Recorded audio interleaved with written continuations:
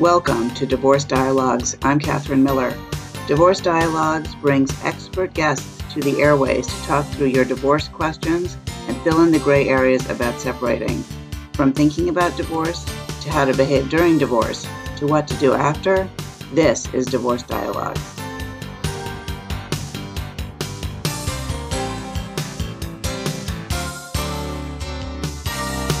Welcome to Dialogue on Divorce. I'm Catherine Miller. I'm the founder of the Miller Law Group and director at the Center for Understanding and Conflict. And I am on a mission to change how people divorce and help them divorce with dignity and respect. And my guests today are Dr. Jill Murray and Adam Dodge. Jill is one of the nation's leading experts on unhealthy relationships, and she's written a number of books on that topic, and I imagine others having to do with mental health. And she has a therapy practice based in Laguna Niguel, California. And Adam, he's a former divorce attorney who now devotes his career to empowering women to represent themselves in family law proceedings. And he's the legal director of Laura's House, where he works to advocate for the legal rights of domestic violence survivors and their children. Welcome, Jill and Adam. It's a pleasure to have you on the show. Thank you, Catherine. Thanks for having us. And you are the authors together of a recent book called The Empowered Women's Guide to Divorce. And Jill, maybe you can tell us what sort of led you to want to write that book and to take the action to actually do it. Thanks, Catherine. It's sort of an interesting story. I sort of had this idea on my brain for about 7 years as a therapist. I would have women come into my practice and they were unhappy in their marriages, but they had children, or they were afraid to get divorced, or their husbands had told them that they're never going to get a penny, they won't have their kids, they're going to take the house, all these sort of emotional fears. And they were asking me for legal advice. So what's going to happen in court? And am I going to get the house? And is he right that he's going to leave me without a penny? And I'm going to be sleeping on a floor, and all these sort of horrible things. And I'm not a lawyer, I'm a therapist. So I would refer them to family law attorneys that I was familiar with, that I had confidence in. And I would find out from family law attorneys, as you probably know as well, that when clients come to you, whether they're considering divorce or going through the process of divorce, they're really kind of emotional wrecks. I mean, it's really an emotional process, and it involves so much stamina, and so much is involved in this. They would tell me, wow, if I could get them into therapy, because they're using me as their therapist, and I'm a really expensive therapist, and I don't have a therapy background. I really can't treat them. But it would make my life easier as an attorney in their case if they would be able to have therapy, or they would be able to manage themselves emotionally better. And I thought about this intersection between the emotional and the legal aspects of divorce and how difficult that is. And I thought, well, how come there's no books about that? That would really be an outstanding resource to women. And it would be an outstanding resource to therapists and family law practitioners as well. And I kind of auditioned several family law attorneys to write the book with me. And they kept on writing things that sounded like legal briefs, which is not something that I wanted. And then I found Adam. And Adam and I were both involved with Laura's House, a domestic violence agency in California. And he just happened to invite me to lunch to sort of pick my brain about another subject. And I was so impressed by him and his devotion to women in difficult circumstances. I asked him to write the book with me, and he did an outstanding job. And I think we're both really pleased with it.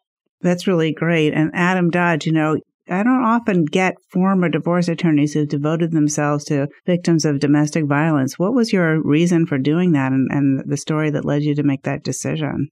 Well, I get that question a lot because what you're zeroing in on is, I think what a lot of people zero in on is it's unusual, or I think there's three things that are unusual about it. One, like you said, former family law attorneys don't typically jump into the nonprofit field to work with domestic violence survivors.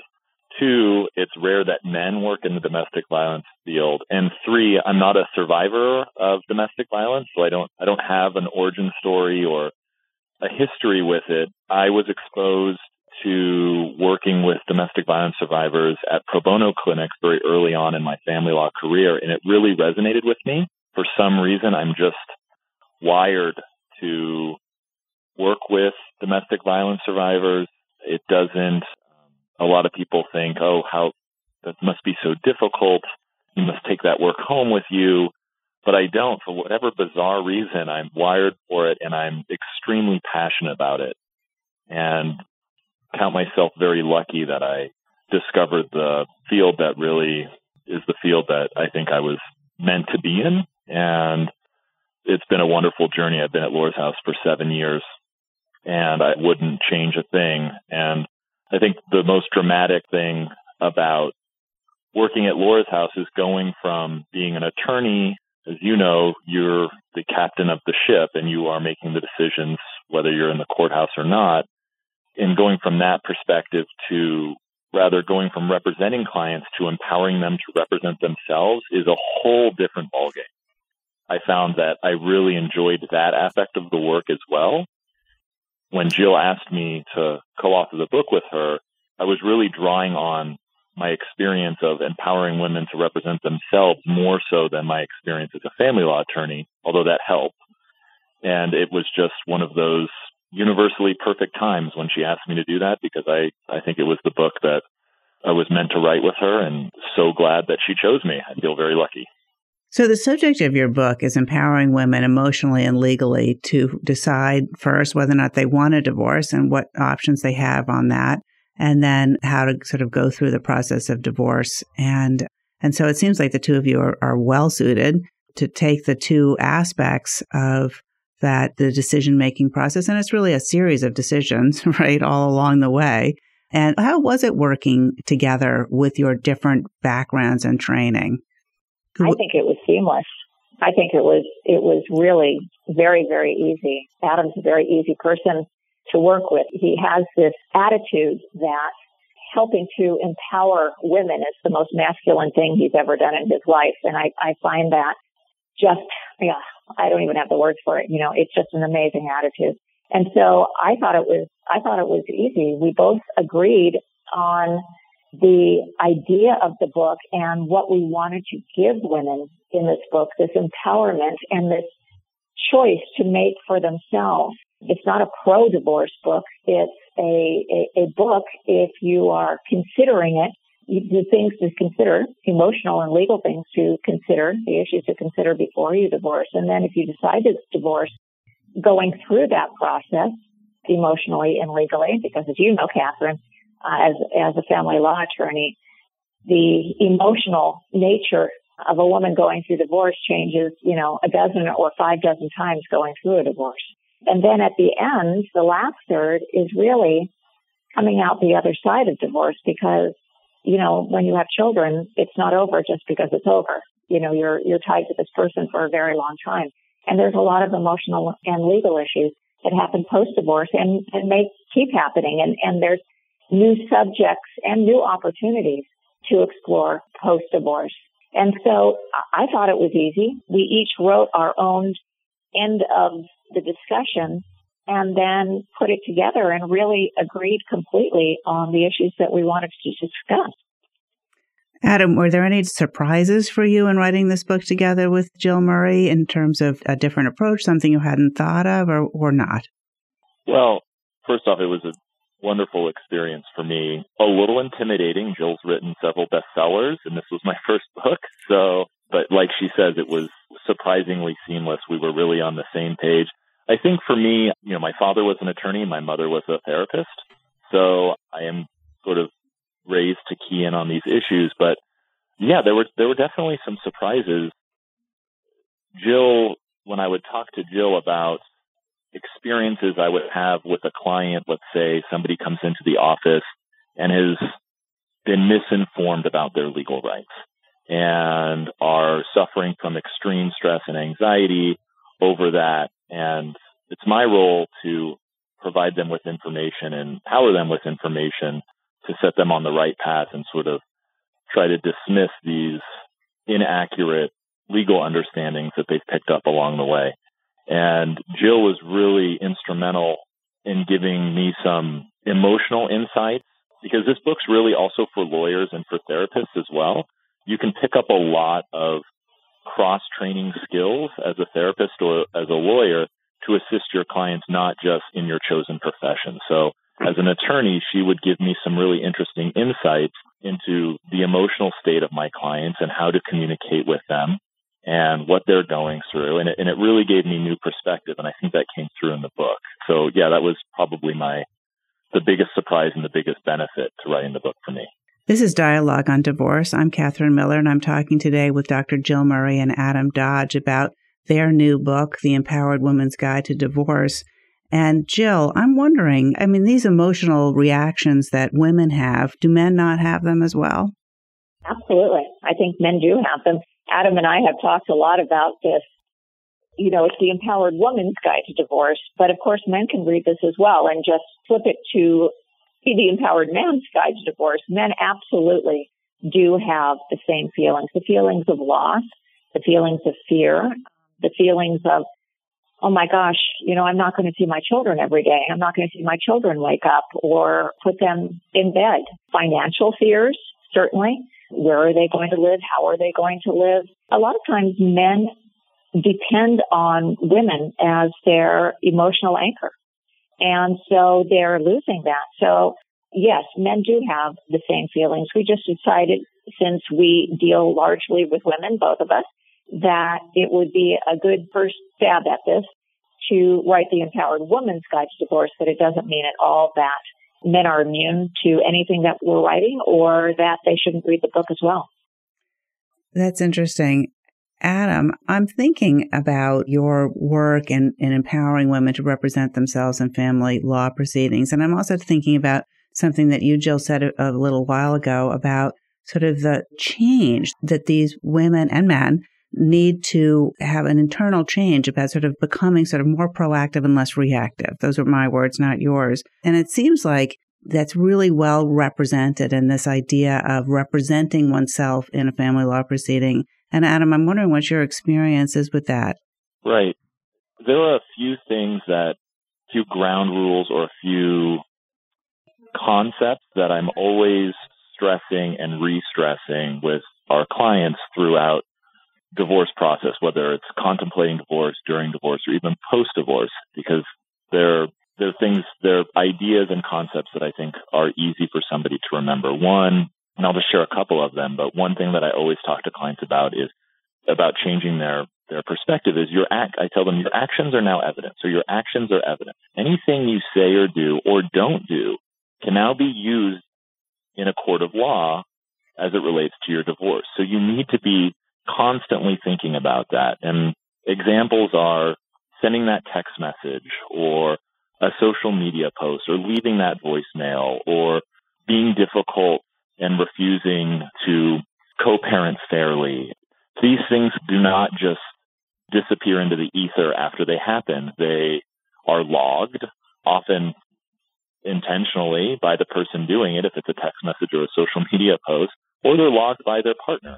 And that can come back to haunt them. So they need to understand that their actions have consequences and their actions have evidence, or are evidence. So things like that I try to work with them on. Another thing that we deal a lot with is a lot of our clients, or a lot of the clients that I work with, tend to be paralyzed by legal threats that they've received, whether it was an intentional threat or not. You're not going to get the kids, or I'm going to bleed you dry, or we're going to be wrapped up in court for years, or you're going to have to get a job and move out. And a lot of the women that I work with will believe those threats on the surface, and they will change their course of conduct based on those threats, usually staying in a relationship they don't want to be in, or purposefully not exploring whether that's that those threats or those claims are consistent with the law. So working with them to identify legal threats, verify whether they're true or not, and then making an informed decision to move forward, giving them tools that they can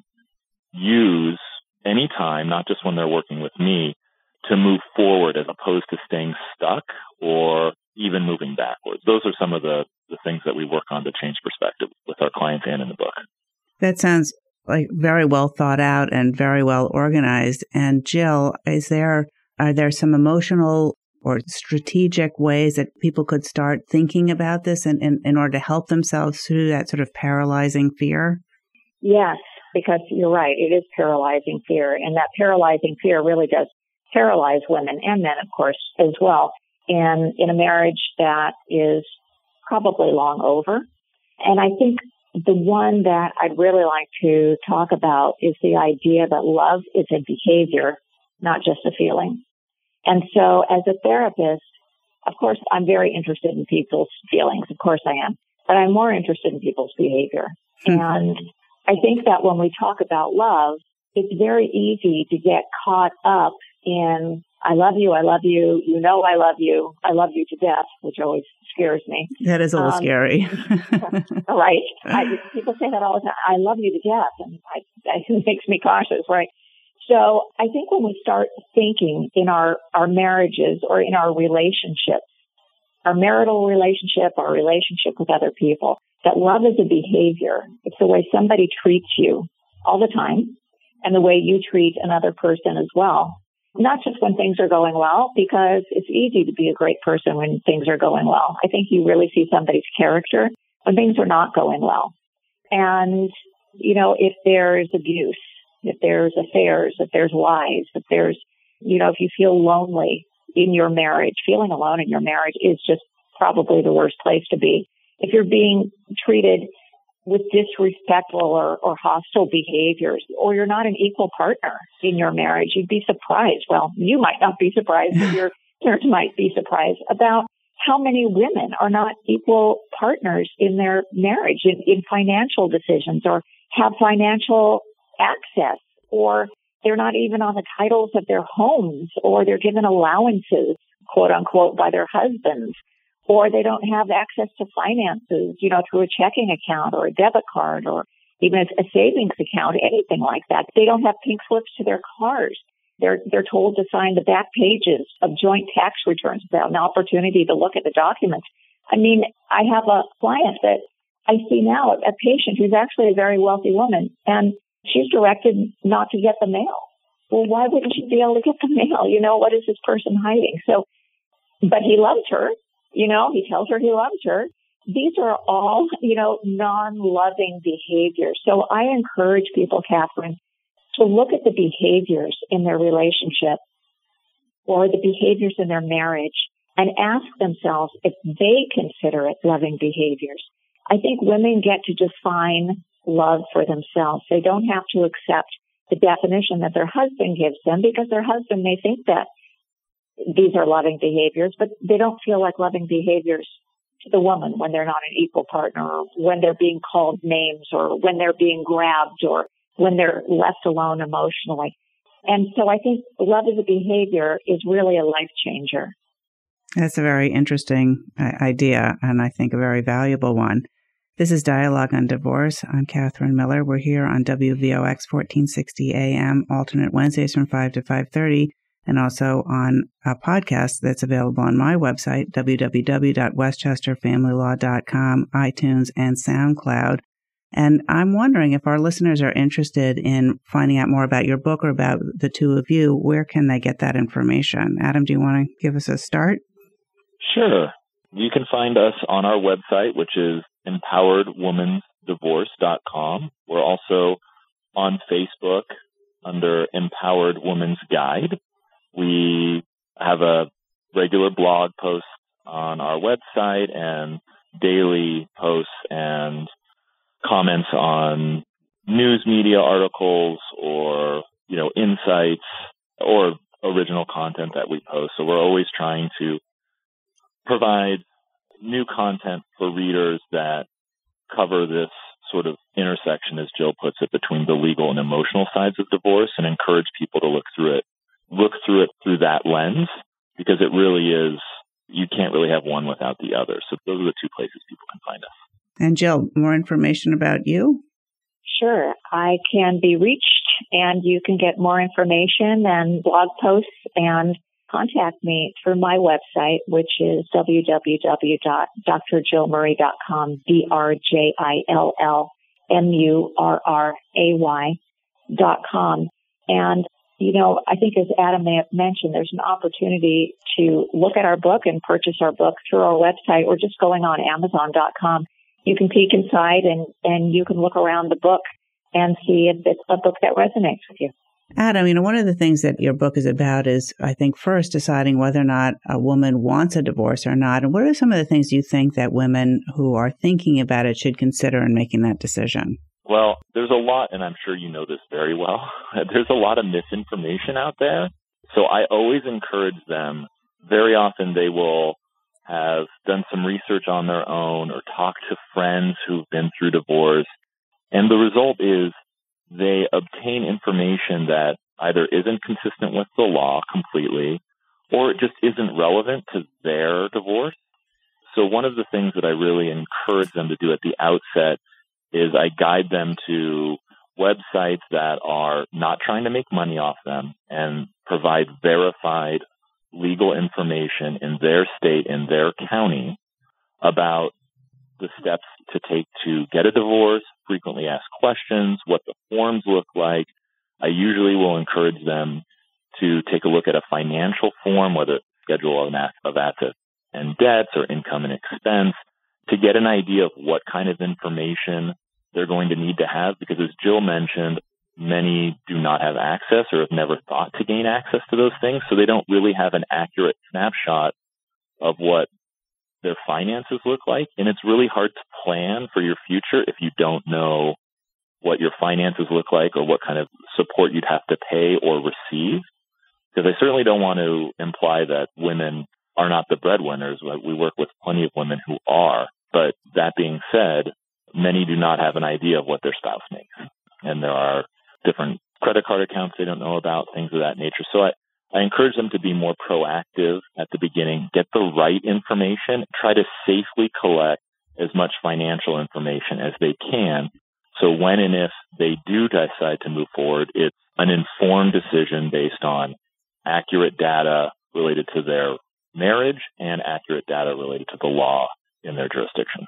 So that they should really do some research, both about their own situation and their own finances and the law in their jurisdiction, rather than the sort of stories that what we think of as the Greek chorus. Oh, well, my cousin got this, or you should ask for that. Or these terror stories. Oh, my God, don't do this because blah, blah, blah, whatever could happen. It sounds like you're talking about some real sort of concrete information. Definitely. And for you, Jill, when people are making a decision, I think it's a huge emotional decision too. I mean, even all things being equal in the economics and the law, making a decision, to end one's marriage and to take, strike off on a different path than one thought when they walk down the aisle. What are some of the things that you think women should think about when making the emotional decision whether or not to pursue a divorce? Well, you're right. I mean, it's a very emotional decision, and there's so much involved with that. Of course, if you have children, that's a very, very big consideration. I find that women who have children, particularly young children, they're really fearful about this and how it's going to affect the children, the ways children will be quote unquote damaged, or this will affect them the rest of their lives. And they feel personally, the woman feels personally responsible for breaking up the family. And it's no one person who decides to divorce. It's no one person who, quote unquote, breaks up the family. It's really two people.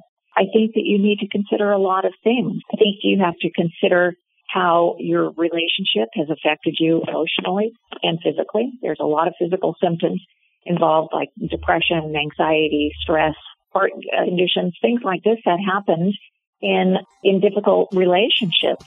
You have to really consider, what if you tried before you pursue that? If you pursued marriage counseling or individual counseling or pastoral counseling, or perhaps maybe a marriage retreat, or looked into self-help books. Those are all really valuable. And maybe consider, what if you don't divorce? What's going to happen to you emotionally and physically? And what do your children deserve in their lives? They deserve two happy parents, two emotionally put together parents, whether that's together or separately. And then, of course, taking consultation is important. Right. Well, thank you so much for your advice and for your comments today. Dr. Jill Murray, Adam R. Dodge, authors of The Empowered Woman's Guide to Divorce. Thanks for being our guest today. Thank you so much, Catherine. Thank you, Catherine.